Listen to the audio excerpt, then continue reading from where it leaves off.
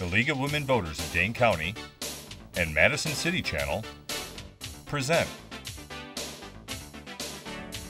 Know Your Candidates.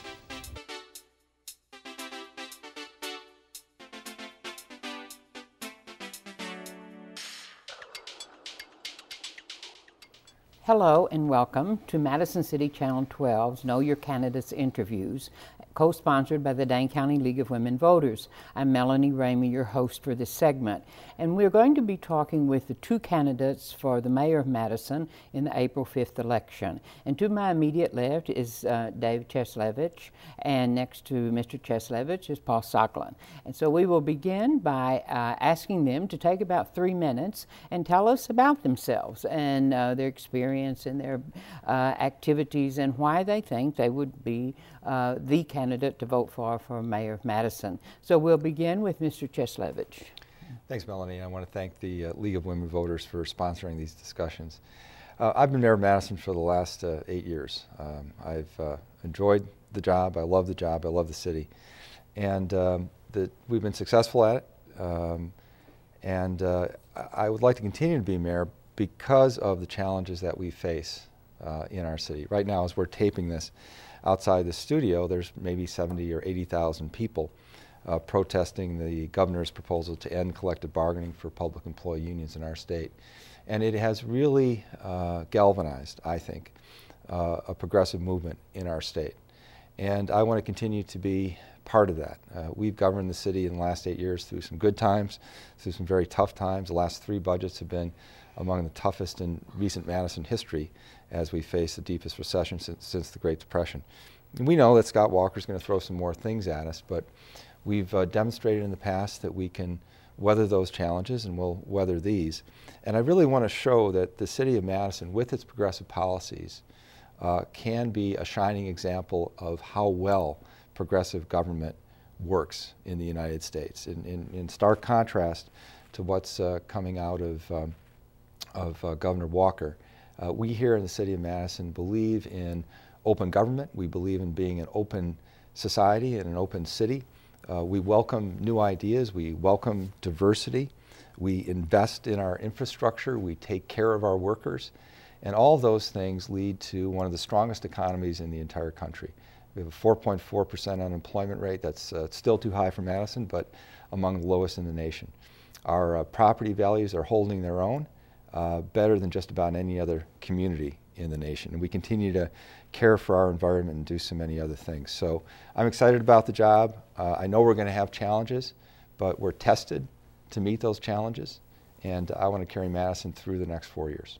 Okay, Mr. Socklin. Thank you, and thank the League for having us share our thoughts. I served as the mayor of Madison for 14 years, and during those 14 years, we dealt with some very complicated and difficult issues that required the cooperation of various units of government. We did Monona Terrace. We also worked with both the state and the federal government in bringing thousands of units of affordable housing to the city of Madison. We worked in areas of transportation and developed the finest transit system in the United States. We worked to develop the very first bicycle paths, and one of the things I was most proud of was the loop around Lake Monona, which I often said was the best thing that ever happened. It cost only $50,000. It has no moving parts and brings joy and a fine transportation experience to thousands of Madisonians every week. We've got these challenging problems. They occurred when the recession began, and they're obviously going to get worse. During my tenure as mayor, for 10 of those years, I served with a Republican governor, worked with that Republican governor, sometimes had challenges, but the most important thing is whether it was fiscal matters or it was development issues, it involved the engagement of the people of the city, and it involved working together. The job of the mayor, I think, is really to bring together disparate interests and get us focused on what now is the most important thing, and that is jobs. It's the economy and it's jobs. Now, there are many areas where the city is not responsible But when we look and see that 48%, 49% of our children in the Madison public schools are at or below the poverty level in terms of the household income, we've got to work in the areas of childcare, health, employment training, transportation, financial literacy, and these areas, and bring together a concerted effort to make a difference. When I was mayor, the city of Madison was usually vying with Lincoln, Nebraska, to have the lowest unemployment rate in the United States. Our unemployment rate was always 2/3 lower than the rest of the nation. Now we're only half of that. So we know we've got challenges for the future. As both of you are well aware, probably when the governor releases his budget, there are going to be additional cuts to municipalities. And I'm just wondering, when you think about how should the city go about prioritizing what it does with less money than it probably has now? And maybe Mr. Soglin, you go first. Well, we're going to have to obviously make some changes. During my administrations, we always had contingency plans, whether we were anticipating a natural disaster or we were looking at the possibility of cuts. And let me mention, if I didn't in the opening, that during my tenure as mayor, we had more cuts by the state's formula in revenue sharing than at any other time. Well, there are things that can be done. A number of things I would get to immediately. Besides having a contingency plan, first thing we do is we make some cuts in the mayor's office. I've been there, I've done it. There's at least $130,000 involving the elimination of one position as well as a $30,000 contract that can just go. That's starters. Second thing is we saw through the work of Mayor Sensenbrenner and continued by me in the 1990s that the effort for total quality really made a difference. We were saving, just one program alone involving the streets division, over $600,000 a year. The other part of the problem, and I certainly don't hold Mayor Cheslevich responsible for this right now, is the problem of overtime in several of the city agencies. Clearly what the Madison Police Department is incurring because of the response to Governor Walker's proposal is unmanageable. But in terms of routine overtime, we can do a lot better. The city has done a lot better in regards to transportation, the fire department, and the police department. Those are all areas to address. Okay, Mr. Cheslevich. Well, we've had experience managing through some very difficult fiscal times. In my very first budget before the recession, I took a large hit in shared revenue payments, and we managed that. In the last 3 budgets, we've dealt with the deepest recession since the Great Depression. All of our revenue sources are down, and yet we've maintained city services. We sure have gotten more efficient and tightened up here or there. But I'm very proud of the fact that in the last 2 years, we have not dipped into the city's long-term savings account. We have a $25 million unrestricted reserve, and you'd think that over the course of the last few years we'd be tempted to go to that, but we haven't. We've maintained it. It's one of the reasons we continue to have a AAA bond rating. We're among the few municipalities in the entire country that has that kind of bond rating. Let me tell you what that means. When we went out to borrow last September, one of our bond issues was about $45 million. Our interest rate on that was 0.8%, not 8%, but 0.8%. And that owes to the fact that the city is so well managed that our fiscal house is in order to such a great extent. Now, going forward, I have to disagree with Paul about eliminating the fiscal efficiency auditor. That's exactly the kind of position we should keep. The whole point of that position is to help us make city government more efficient. The fiscal efficiency auditor, among many other things, runs a program called the Natural Step. And the Natural Step is essentially the latest generation of organization efficiency philosophies. This one starts with the environment. It starts with 4 simple principles that we educate all of our 2,700 full-time employees in. And then it's very democratic with a small d. They give us ideas about how to make city government more efficient. There have been literally dozens of ideas that we have implemented over the course of the last 4 or 5 years under this program. Let me talk about just one because it's a simple one that I like. City of Madison owns a big bus barn where we store our buses overnight. There's an area, a bay, in which we service those buses, and that needs to be comfortable for the workers, say 68 degrees or so. Where we store the buses, it can be any temperature. There is a big gap between where we service the buses and store them. And we told our employees, look, saving energy is important in the natural step program. What can we do about it? Our Metro employees said, well, why don't you put in a door between where you service the buses and where you store them? Simple answer, but you got to ask the right question. We installed that door. It was very expensive, $70,000 door, but we paid back that investment in 1 year. And having a position that looks for that kind of simple, straightforward efficiency in city government pays dividends. Mentioning the bus barn and that sort of thing makes me think about, and something you were saying is some things that happen are beyond control, and now we're seeing a rise in gas prices, and this of course impacts transportation and so forth. And so I'm wondering how you think the city might respond to that. Will we need to raise the bus fares again, or what can be done to really sort of address that? Who knows where the end's going to be in terms of gas prices? Maybe you'd like to begin, Mr. Sure. Well, the upside of high gas prices is that it results in higher ridership on Madison Metro. The downside, of course, is it hits our budget. Now, we're looking smart this year because we watch the market and try to lock in at a certain price. This year we happen to lock in on a price that looks good right now. I don't want to play that up too much because sometimes we make the wrong decision, but in this last year we're looking good and actually saving quite a bit of money because we locked in at a lower price. But that contract doesn't last forever, and eventually we're going to experience these higher prices. It is inevitable. Oil is a finite resource. As we have growing economies, particularly in China and India, they're going to demand more of that finite resource. Inevitably, the cost is going to go up. And we need to respond to that. Our Madison Metro bus system is one of the healthiest bus systems in the entire country.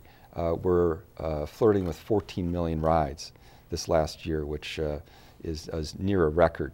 And we've been able to expand service in the last couple of years. I would have liked to have a regional transit authority in place. I wish we had gone for a referendum back in November. We didn't, unfortunately, and now it appears that the Republican legislature may be on the cusp of repealing our RTA. That would be a terribly wrong-headed move. We'll fight it. We hope it doesn't happen. But even if it does, we have a rock-solid Madison Metro system. It's growing its reserve, not shrinking it. It's been expanding its service, not decreasing it, and its ridership is going up, not down. Mr. Soglin. As you know, when I served as mayor in the 1970s, that's when we really built the Madison Metro bus system. That is when, through the late 70s and early 80s, we set all of the transit records, and it is gratifying to see that we are getting back to those service levels now. There's several critical things that we can do as we look at both the possibility of the state's action on transportation as well as the consequences with rising fuel prices. First thing we need to do is, with or without the RTA, we have to take the initiative and go to surrounding communities and work with them to develop their participation with express routes and runs into the city of Madison. We don't have to wait for anybody else to do that. That's the first thing we do. The second thing we do is we take a very aggressive position in regards to the Walker proposal of what he's doing to the unions, because it does threaten our relationship with the federal government. As far as I'm concerned, we have a contract and agreement with the federal government that covers our transit system, brings in the federal aids, and we have to make it very clear to the state and get the cooperation of the federal government in making the statement that agreement supersedes anything that the state may do to disrupt our relationship with the feds. They cannot jeopardize our $7 million or the tens of millions of dollars around the state. The other thing we need to do is rejoin the U.S. Conference of Mayors. The U.S. Conference of Mayors may have some issues that Dave doesn't like in regards to corporate sponsorship, but the bottom line is that organization is an effective partner for cities in terms of dealing with the federal government to get us the protections we need, not just in transportation, but in housing, in community development. Every major piece of legislation that has come through the 1960s to this decade, whether we start with the old block grant monies or we come forward to the recent stimulus package, that has been done with the cooperation of the U.S. Conference of Mayors and its member cities. In addition, when those laws are written with their funding formulas, it's very important to be at the table to discuss that, to make sure cities like Madison not only are in the funding formulas, but we know of the discretionary programming. For example, we've done very poorly in recent years in getting housing money for affordable housing for working families here into Madison, Wisconsin. I'm sure you're both well aware that we're going to have a new county executive after April, and I'm wondering how you think you might go about developing a good working relationship with that new person. And I guess, Mr. Soglin, you get to go first. Well, the first thing is that the mayor and the county executive have to be working together, know each other's agendas, and sharing thoughts on these commonality of problems. For example, when it comes to dealing with poverty and jobs, I'd mentioned several areas: transportation, housing. One of the critical things that the county does is it supplies social workers to service all of Dane County, including the city of Madison.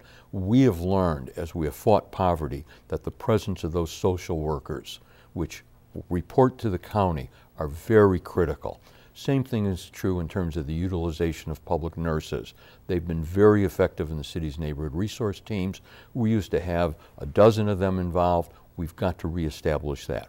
The second thing, and flowing from these types of services, the staffs of both governments have to know each other, work together, and look at each other as part of a team. And then the last thing that we need to ensure, as I'd mentioned earlier, is surrounding communities.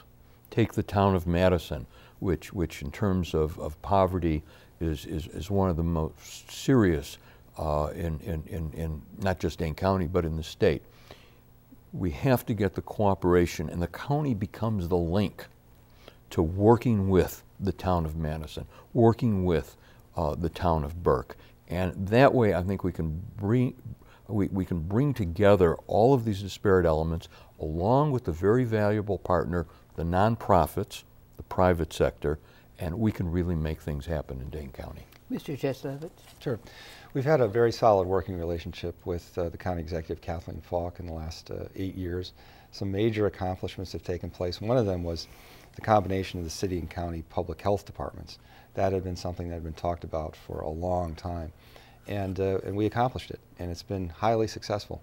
And the reason to do it is that public health and diseases don't respect municipal boundaries. Same concept applies, for example, to our surface water quality in our lakes. That's why I think that what the county executive is doing with manure digesters north of Lake Mendota makes a lot of sense. The health of the Madison lakes is incredibly important to the city, and yet the city contributes a very small portion of the pollutants to those lakes. The real issue is the agricultural uses north of the lakes, where the city doesn't have any jurisdiction. So coordinating with the county and with the Lakes and Watershed Commission is incredibly important in cleaning up the Madison lakes, and the county executive, Kathleen Falk, deserves a lot of credit for the work she's done there over the years. Joe Parisi, I think, is likely to be the next county executive. If you look at the numbers, hard to imagine it'll turn out another way. Joe and I have had a long-term good relationship, and I look forward to working with him and continuing some of those policies. Even though Kathleen has gotten us off to a very good start on the manure digesters, that's going to have to be taken to fruition by the next county executive, and I think Joe Parisi can do that. In other areas, certainly the county is the primary provider of social services. The city of Madison does some of that, but that's primarily the county's responsibility. And we have worked cooperatively with them on a number of issues in neighborhoods. Those neighborhood joining forces for family programs are still in place, still functioning. They have had, obviously, at the county, some serious hits on their budget. A large portion of the county budget comes from the state. And so they haven't been able to keep up and provide the same level of funding for those services that I know that the county executive would have liked to. But there again, Joe Parisi, if he is the next county executive, has been an advocate for those programs. So I'm looking forward to working with the next county executive on the important issues that face our city. And when you think about those regional issues, they're primarily lake water quality, human services, and transportation. Both of you gentlemen have indicated that you probably hold different opinions on various subjects from the new governor, and yet it's going to be important to be able to work with the state government.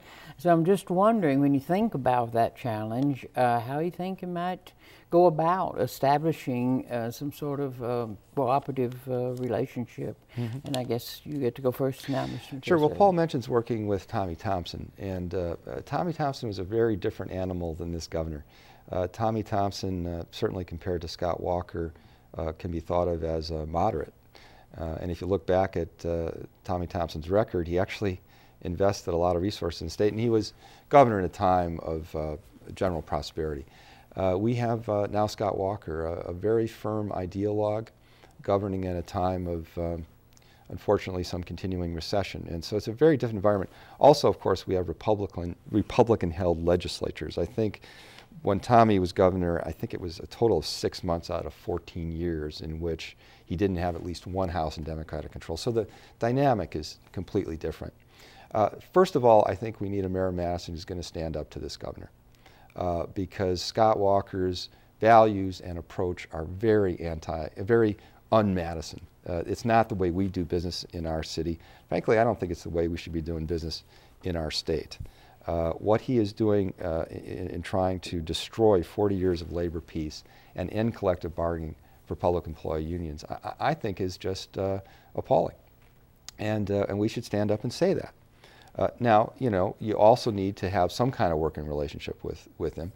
And so we have established a dialogue. I can call up his office. I just did yesterday to talk about some of the details of the protests that were going on in the square, and I can get a return call. And this goes back to another issue Paul raised about the lobbyist. We do have a lobbyist contract for the city of Madison. I established that a few years ago. That's valuable, and here's why. If you're locked into one person working for the city as a city's representative up in the Capitol, that person has his or her contacts. When administrations change, you're still stuck with that person if they're working for the city. By having a contract lobbyist, you can move to someone who has different contacts. In our case, we hired a guy named Jeremy Shepard, who is largely a GOP background and can talk to people that, frankly, someone with a Democratic background wouldn't have the opportunity to do it. So it gives us that level of flexibility. But the bottom line is, while we need to have some kind of working relationship in a practical way, I think the mayor of Madison in this environment has to stand up to Scott Walker and his policies. Okay, Mr. Soglin. It's been a very difficult couple of months with the new Walker administration. There's no question about that. First, he killed the rail system. The second thing is now what's happening in terms of collective bargaining.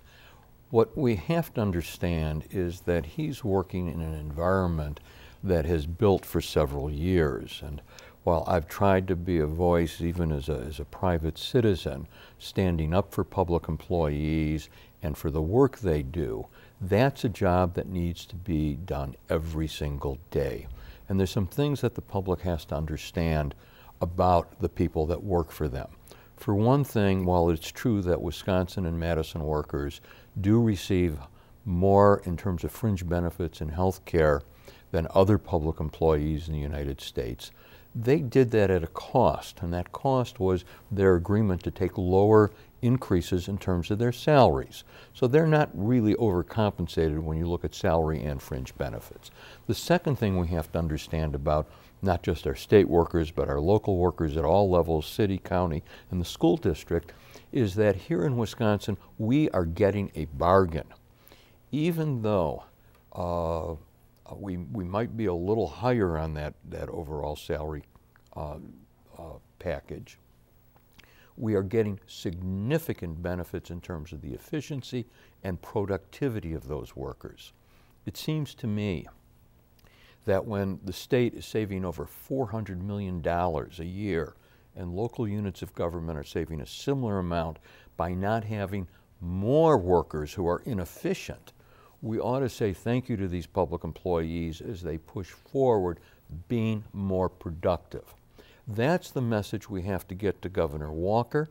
That's the message we have to get to the people who are served by public employees. And I think that's the base for starting the discussion.